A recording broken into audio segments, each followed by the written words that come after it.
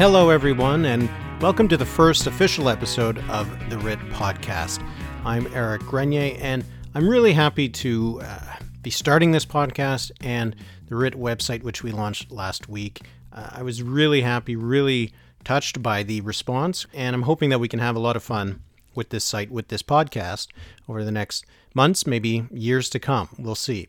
So I wanted to start with just a little bit of an explanation of what to expect from this podcast. Now, I was the host of the Pollcast for pretty much an entire election cycle between 2015 and 2019, and it was a lot of fun. It was one of the things I enjoyed doing more than anything else at the CBC. What was great about the Pollcast was it was the opportunity to really delve into some topics that were largely about polls or about elections in a lot of detail, in a way that was just not possible to do, in a 5-minute hit on TV or a hit on the radio. Now, here on the RIT podcast, it is going to be a little bit different. I'm not always going to have a guest like today. It's just going to be me and you. But I'm hoping that over the course of the coming months and, like I said, the coming years, can develop maybe a stable of some regular guests that you appreciate, that like to come on the show and can join me with discussing some of these topics. So you might have heard that the House of Commons has adjourned, and the good news is we'll be back on September 20th. Or maybe not. There might be an election. And there might be an election sooner than later. If you're just looking at where the polls are right now, the Liberals are in a very good spot. They lead by a little bit more than 6 points over the Conservatives. We've seen some polls that have had them quite a bit further ahead of the Conservatives than other polls, but I think in general, if you're looking at the average, probably talking about a lead of somewhere between 5 and 7 points over the Conservatives. Now, they won a minority government with a deficit of 1 point in the last campaign, so being 5 to 7 points ahead is certainly a good place to be, and especially when you look at the regional breakdowns of the numbers. 4-point lead for the Liberals in British Columbia, 10-point lead in Ontario, which is pretty much the ball game, a 6-point lead in Quebec over the Bloc Québécois, and in Atlantic Canada, of course, they have that 19-point lead over the Conservatives. You put those 4 regions of the country together, the Liberals can probably win a majority government with just that.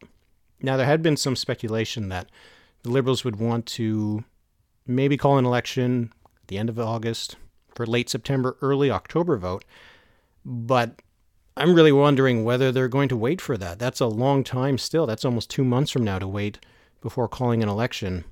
Things are very good for the Liberals right now. The vaccination campaign, the second doses are likely to come to an end. That campaign to get everybody at least their second dose by the end of July. The Conservatives right now are looking pretty weak in the polls. They're looking pretty weak when it comes to Erin O'Toole's own popularity. The Greens are in the midst of turmoil. Do they just want to go sooner rather than later and get done? Now, the electoral calendar is a little bit complicated. There is an election upcoming in Nova Scotia, and there was some speculation that the Nova Scotia election could be called in the summer before the federal election, and the federal election would follow that vote. Now, the Nova Scotia Liberals and the federal Liberals are affiliated parties. The Liberals do have affiliations with those Atlantic Canadian parties, so undoubtedly they're working together to make sure that they can choose the right dates for going to the polls in Nova Scotia and across the country. But, that is something that's going to be taken into account. There are some municipal elections in the fall. And then when we get into next year, we're talking about the Ontario election in June of 2022 and the Quebec election in October of 2022. So we'll see. We'll see what's going to happen here. Anything can happen over the next few weeks. If there is, let's hope there isn't, but if there is a fourth wave, you could see that the appetite for an election call goes away very quickly. Or if the polls start to turn against the Liberals. We haven't seen any indication to believe that that's going to happen in the short term, but you never know. So be something to keep an eye on. But if we do go to the polls in the next few weeks, that'll be a lot of fun to cover here on the podcast and on the website. Topic number 2, incumbents not running for re-election. Now, I wrote about this on the website on Monday after Catherine McKenna made her announcement that she would not be running again as the Liberal candidate for Ottawa Centre, which she first won in 2015. Now, that's not a riding, Ottawa Centre, that is very likely to flip. It is a pretty safe Liberal riding. McKenna won it by about 20 points in the last election. The NDP holds it at the provincial level, but the dynamics of that Ontario election campaign in 2018 were pretty specific to that campaign. So I don't think the Liberals will have a trouble holding on to that seat. Whether or not Mark Carney, the former Bank of Canada governor, actually decides to run, I don't think they need him to win that seat. What I wanted to talk about instead is some of the Atlantic Canadian MPs that are not running for re-election, because in Atlantic Canada, incumbency really does matter. In a lot of the parts of the country, it does not really matter. An incumbent MP might be worth a couple points if they're well-known, if they're an effective MP. But generally speaking, incumbents really aren't worth very much, except in Atlantic Canada. It can make all the difference there. We've seen elections where someone like Bill Casey ran as an independent in 2008 after being elected as a Conservative, and he easily won his riding. We've seen that when a big name runs in Atlantic Canada, huge amount of votes can swing from one party to the next, particularly at the provincial level, where the ridings are smaller, there's fewer voters. It can make all the difference. So there's a couple that I wanted to highlight. Now, recently we heard that Pat Finnegan, who is the Liberal MP for Miramichi-Grand Lake, who was elected in 2015, he's not running again. But perhaps more interestingly, you got Wayne Easter in Malpeque on Prince Edward Island. He was first elected in 1993, and Jack Harris, the NDP MP for St. John's East. They're both not running. Easter, as I said, he's been there forever. Harris has also been there for a while. He was first elected in 2008, but before that he was the leader of the Newfoundland and Labrador NDP and had a seat in the House of Assembly. So he's a big name out in St. John's. Finnegan, he's just been in for 2 terms, and that was a close riding. It was decided by just about a point in the last election. So that will be one to watch. But the incumbency effect of Wayne Easter leaving and Jack Harris leaving is one that I find interesting. For Malpeque, now this is an interesting riding because Easter won it by a pretty healthy margin, about 15 points over the Greens in the last election. Yes, the Greens. The Greens did very well in Prince Edward Island. They formed the official opposition there at the provincial level. So it'll be interesting to see what kind of impact the Greens can have in a federal campaign. Now that the Green brand has been implanted a little bit longer on Prince Edward Island, and Wayne Easter is not going to be the name on the ballot.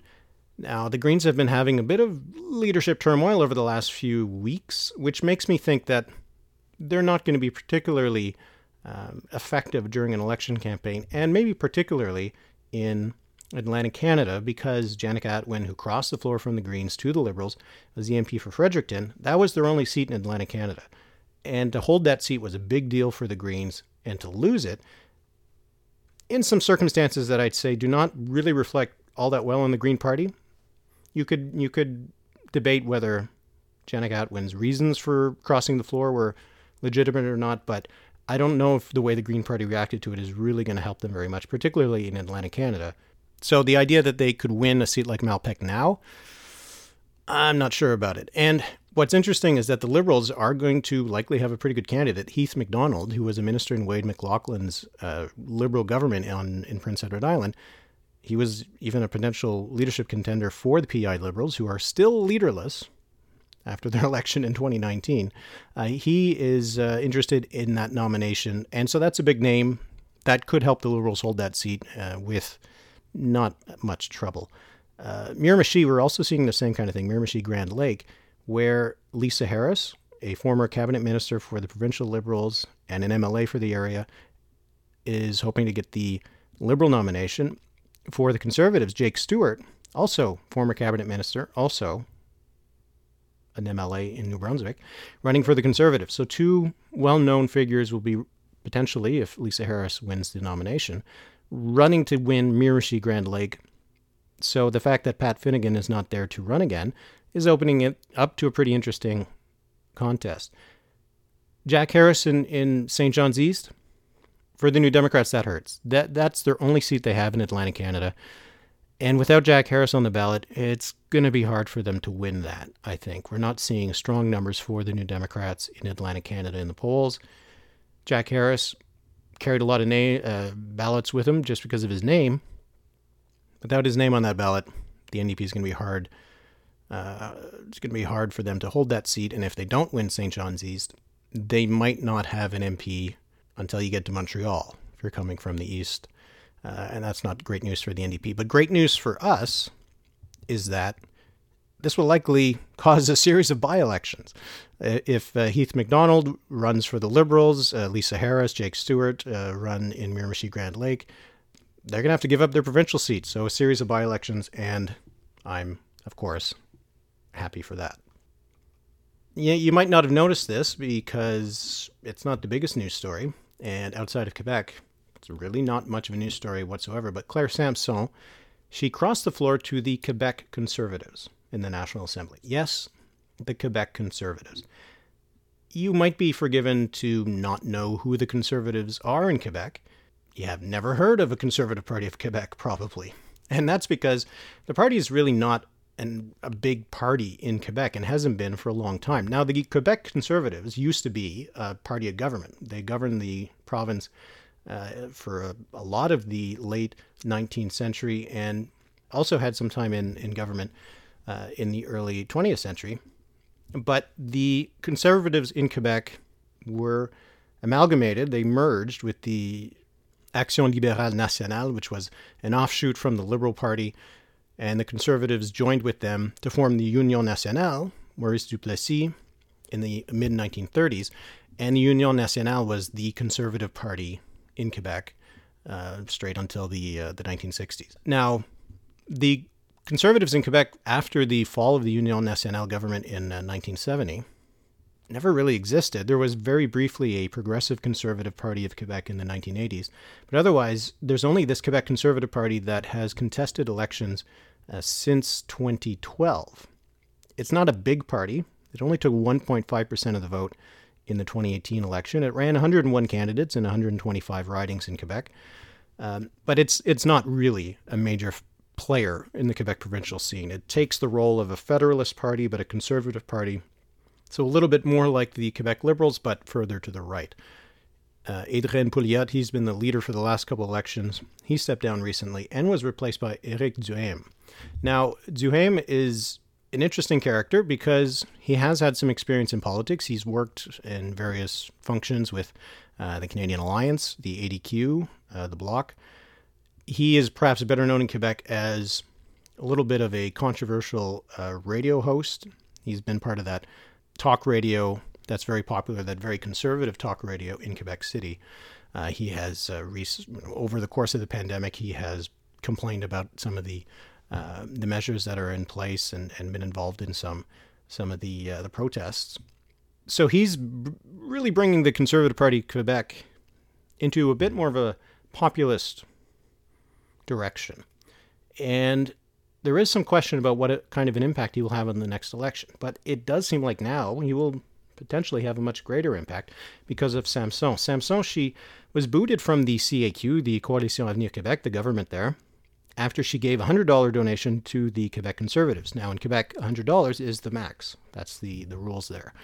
And because of that, she was booted from the CAQ caucus, and then she decided to sit as a conservative MNA, which would make her the first conservative MNA for nearly a century. Now, her riding is Iberville, which is in Montérégie. That's to the south and east of Montreal. That's heading towards Eastern Townships. She took 48% of the vote there. She won it by 30 points. The conservative in the riding had 1.8%. So it's not really a good riding for the Quebec Conservatives. Even the federal Conservatives, they only ever get about 10-12% of the vote in that area. So the idea that Sampson is going to win this riding for the Conservative Party of Quebec and that they will continue to have MNAs in the National Assembly after the next election might be a little far-fetched. But the question is now, can Duhaime be as ignored as the Conservative Party has been in recent elections? Léger, in a poll that they conducted back in April and May, so long before this recent story, had the Conservatives at about 6% in Quebec, which isn't a lot, but they are at second place in the Quebec City region with about 14%. They were second place, but they were 38 points back of the CAQ, so I don't think the CAQ is worried about losing seats to the Conservatives just yet. But once upon a time, Quebec Solidaire, which now has 10 seats in the National Assembly, was polling at about 6%. So the Conservatives could become a force in Quebec. I would say it's unlikely, but they could be a party that doesn't go away, is no longer a minor party. They could potentially be one of the small minor parties, but with representation in the National Assembly. We'll see. But at the very least, these poll numbers, the fact that Samson is sitting as a conservative MNA, does that mean we'll see Duhem at the leaders' debate? That could have an impact.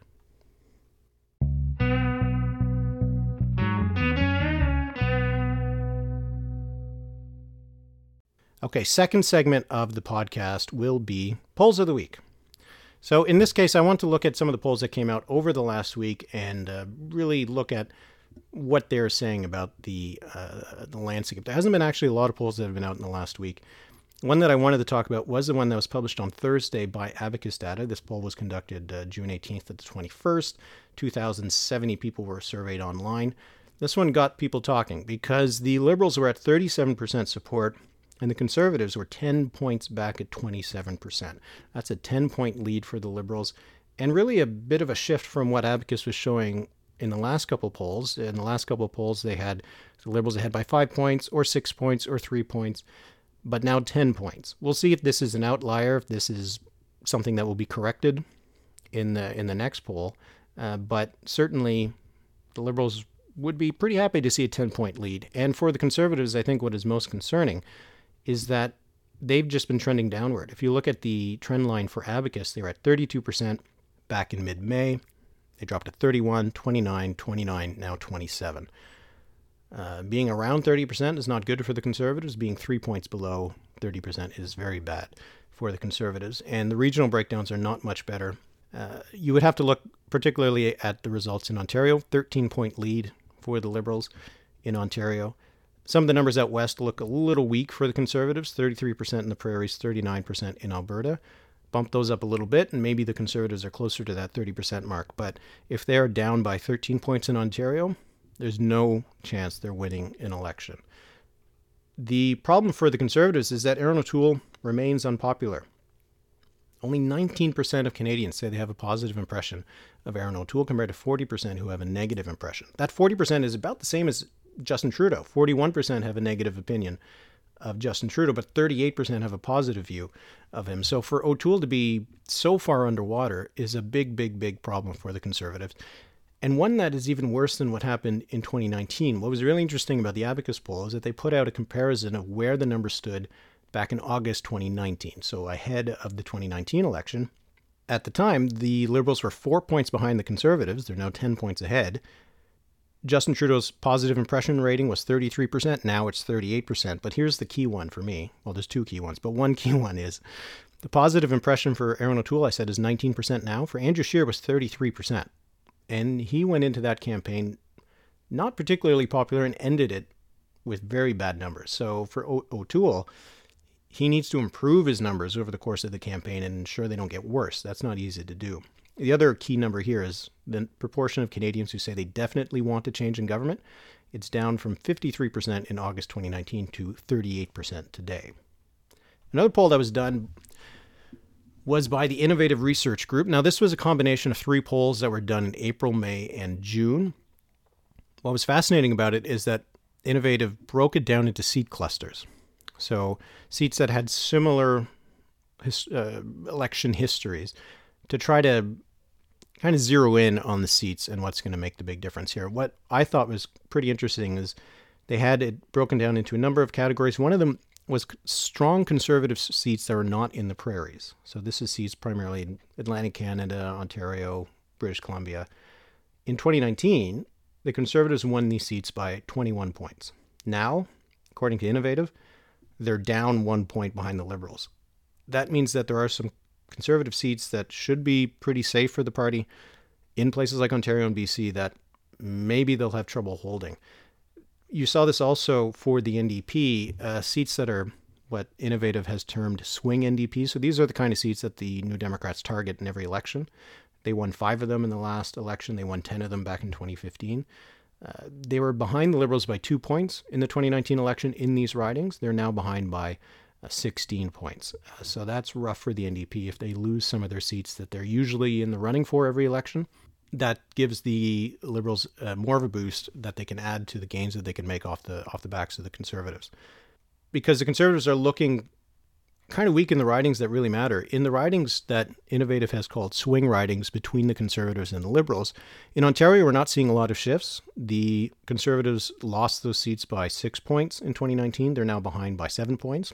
So more or less the same, but that's good for the Liberals. They won a lot of those seats. But the swing seats outside of Ontario, the Conservatives won them by 5 points in the last campaign. They're now behind by 16 points. So you add this all up, you have the Liberals contesting Conservative seats that are usually safe. You have them holding the swing seats that they won in the last campaign and maybe picking up a couple, and also maybe knocking off a few NDP candidates or MPs. You got yourself a majority government there for the Liberals. So those numbers are pretty good. Innovative tends to have better numbers for the Liberals than other polls. So, you could take that with a little bit of a grain of salt. But when you see these numbers broken down this way, even if you give back the Conservatives or the NDP a couple points, some of these are looking pretty tough for the opposition parties. Now, the last poll I wanted to do is a provincial poll. This was published on Monday by Insights West. Now, the poll is a bit older. It was done between May 26th and May 30th. But it is a poll of the provincial scene in British Columbia. And we don't often get a lot of provincial polls, so I wanted to highlight this one.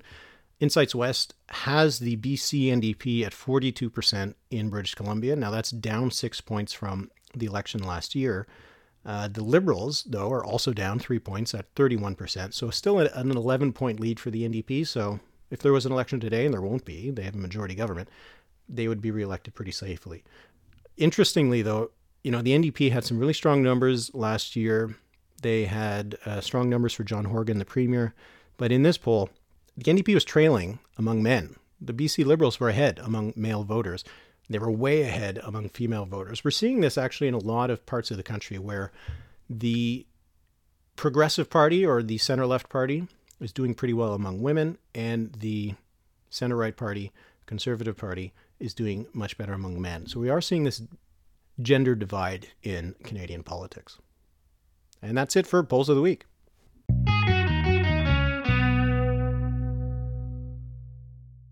Every week I want to be trying to answer your questions. I asked for your questions today. I'm recording this on Monday. On Twitter, got a pretty good response, so I had to choose a couple of questions out of this. In the future, you can leave your questions in the comment section under the podcast article on the RIT website. You can tweet at me. I'm at Eric Grenier TW.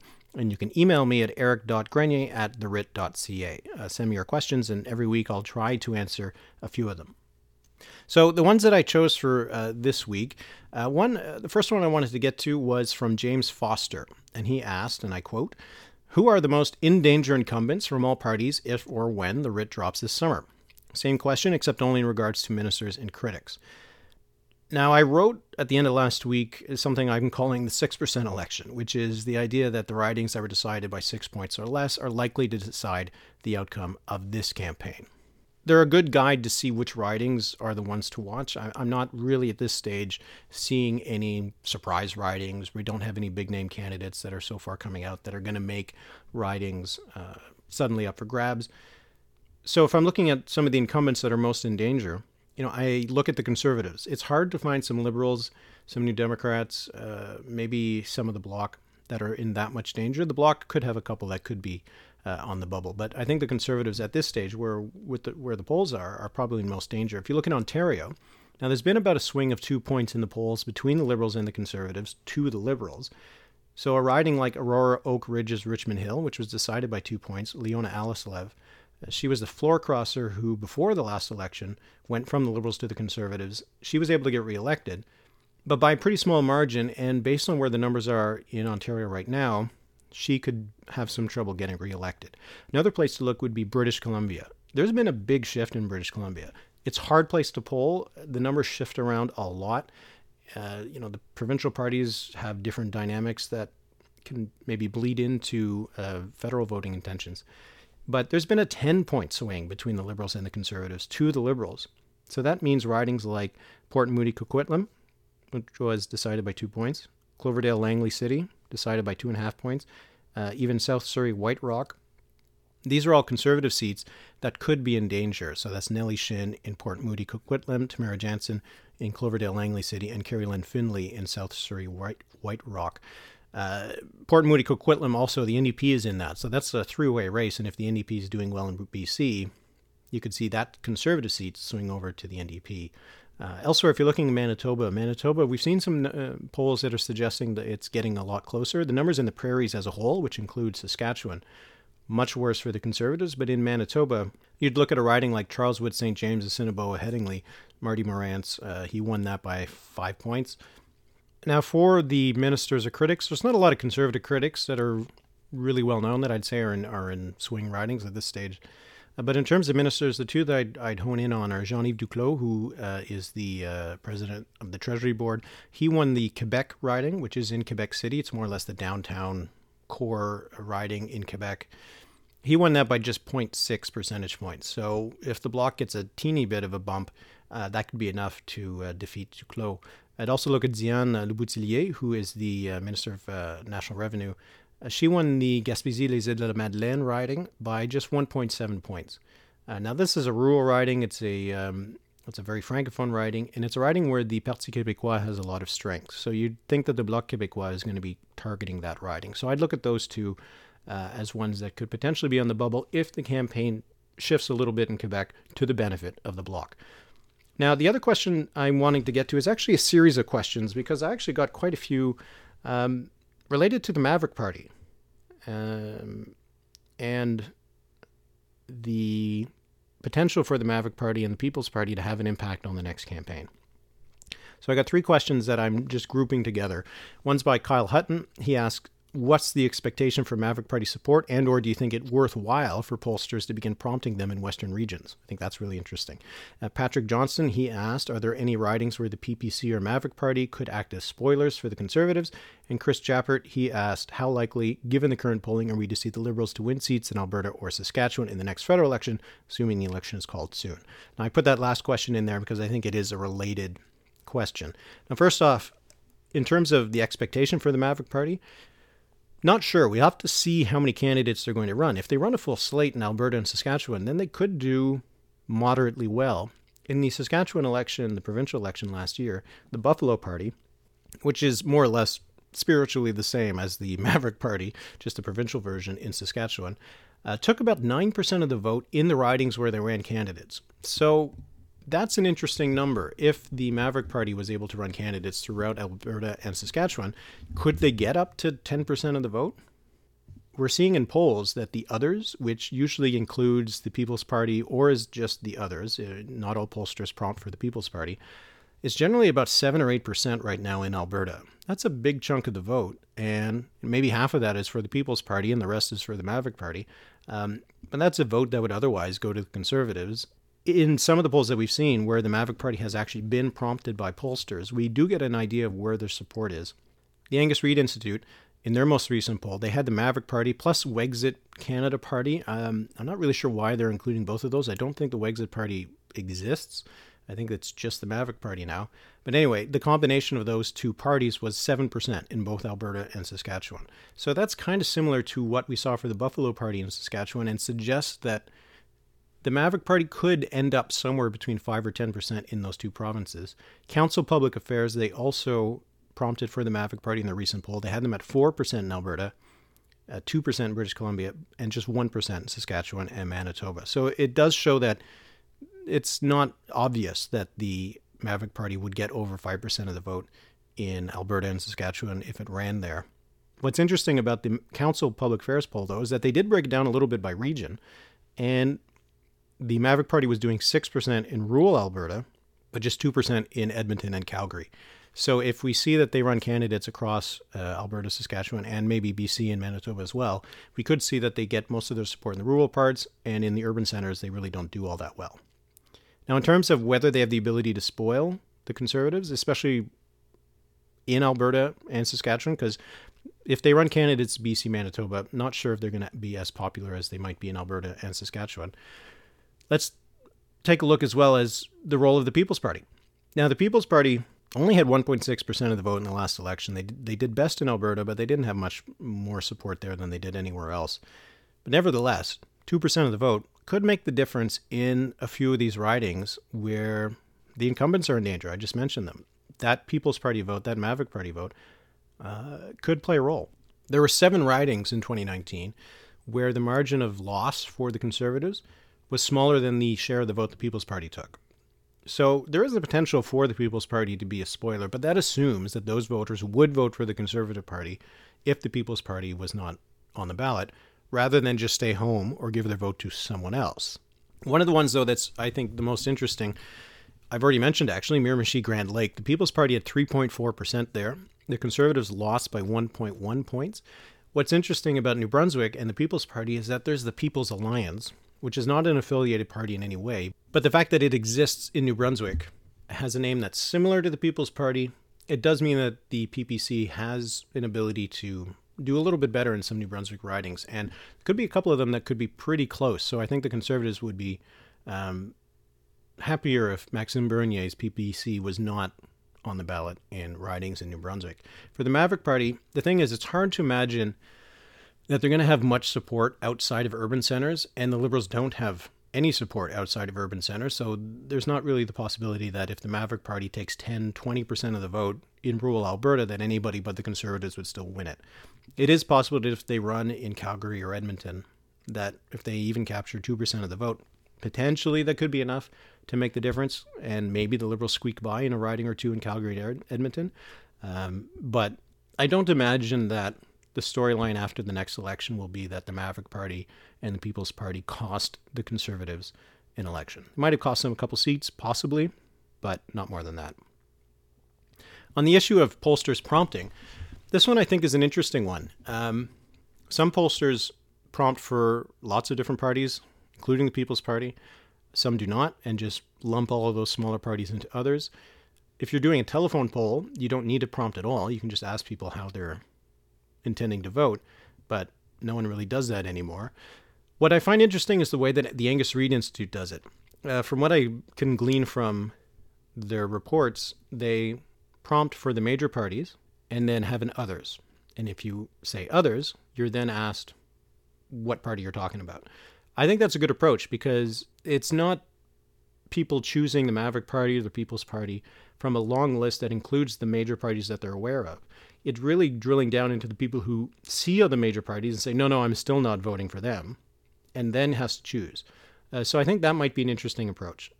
If the Maverick Party ends up running a full slate in Western Canada, I think it would be hard to justify not including them. I think when a party is a choice for pretty much every respondent, you should probably include them because they could vote for them. It's as simple as that. It's not a case where there's a libertarian candidate in 60 ridings, which means that most Canadians don't get a chance to vote for them. It's a case where with the PPC, they ran in 93% of ridings in the last campaign. Most Canadians, the vast majority, had the chance to vote for them. So it feels like you should probably include them in your poll when you're prompting. So I think it's to be the same thing with the Maverick Party, because you can then limit it, as they do with the Bloc Québécois in Quebec, to just asking Western Canadians if they're going to vote for them. Now, the last question there was about the Liberals in the West. It's hard to imagine the Liberals winning a seat in southern Saskatchewan. The northern seat, Desnethé, Missinippi, Churchill River, that's always a close race between Conservatives, the NDP, and the Liberals, so that could always happen.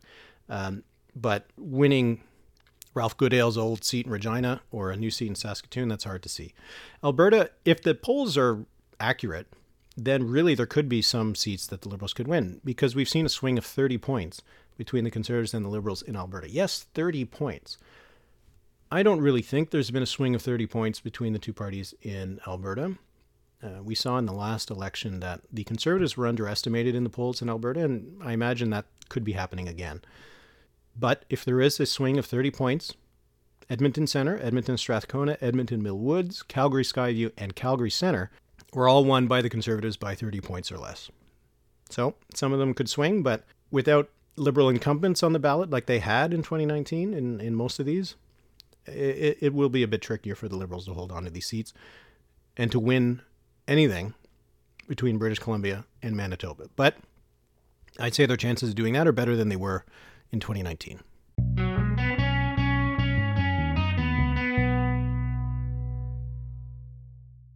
And that brings us to our final segment. Now, this is the one that is probably the most personally interesting to me, and I'm hoping you will find it interesting too. I want to do something with the writ, which is maybe the biggest departure from what I used to do at CBC and with 308, is I want to delve into the history of elections more. My background's in history. I studied history at Queen's University in Kingston. I used to write history articles before I got into writing about politics. So I kind of want to go back to my roots. I really enjoy reading about political history in Canada, and I feel that we don't know enough about it. And in my little way, I want to contribute to spreading the knowledge of Canada's political history. So what I'm hoping to do is something I'm calling the Every Election Project, which is a bit of a ironic title because there's been hundreds of elections in Canada at the provincial and federal levels, and I don't think I'll live long enough to write up a history for every single election. But I want to try to do as many as possible. So I'll be doing some more detailed write-ups on the website over time. My aim is to do maybe one a month, but we'll see how well that goes. But every week I do want to do little capsules of elections, provincial and federal, here on the podcast. So that brings us to today's election. So the one that I'm highlighting is the New Brunswick provincial election that was held on June 27th, 1960. Now, this was really a two-horse race, or pretty much just two parties that you could vote for. There was the incumbent Progressive Conservatives. They were under Hugh John Fleming, who had been in power in New Brunswick since 1952. The Liberals were under the leadership of Louis Robichaud. Now, Louis Robichaud was born in Saint-Antoine, New Brunswick, and he became leader of the Liberals in New Brunswick at the age of 33 in 1958, so just a couple of years before the 1960 election. Like today, this was a time when New Brunswick's politics were heavily influenced by language. The Progressive Conservatives and the Conservatives before them, they had the support of the Anglophone South, and the Liberals had the support of the Francophone and Acadian North. And it had more or less been that way for half a century, going back to really the First World War. In lots of parts of Canada, the conscription issue during the First World War really soured Francophones from the Conservatives, and it took really several generations for Conservatives anywhere to start doing well among Francophones again. Now, Robichaud was able to seize on some discontent with the Fleming government's intentions to impose a uniform premium to pay for health care, which would be the same amount regardless of how much money you made. And that swung enough English votes in the South to give the Liberals a win because they had that dominance in the Francophone North. The Liberals were able to sweep the seats on the East Coast and also in Ristigouche and Madawaska on the border with Quebec. And they even wrested away a few PC seats in Moncton and the Sudbury and Charlotte counties in the South. So this was a pretty big win for the Liberals. They took 31 seats. It was a swing of 16 seats since the 1956 election. The PCs dropped to 21. The Liberals took 53% of the vote. That was up 7 points from 1956. And the PCs took 46%, which was down 6 points. So this was a big swing to the Liberals. And it was a watershed election because Robichaud's win made him the first Acadian premier in New Brunswick's history to win an election. There had been one that had been earlier appointed, but he lost his re-election bid. Robichaud was the first Acadian premier with a mandate of his own. And he really did bring Acadians into New Brunswick politics and into government, a place where they had largely been excluded before. Among other things, Robichaud's government helped found the French-language Université de Moncton, which educated new generations of Francophone leaders in New Brunswick, and he brought in the Official Languages Act, which made New Brunswick an officially bilingual province. His government also implemented what was called the Equal Opportunity Program, which centralized provincial responsibility for things like education, healthcare, away from local governments, and it helped standardize and modernize services across the province. So Robichaud would go on to govern New Brunswick for 3 terms. He was defeated in 1970 by Richard Hatfield's Progressive Conservatives. But his time in office did change New Brunswick politics by bringing Acadians into the political mainstream and showing that the Francophone electorate was one that couldn't be ignored anymore. All right, well, that's it for the RIT podcast this week.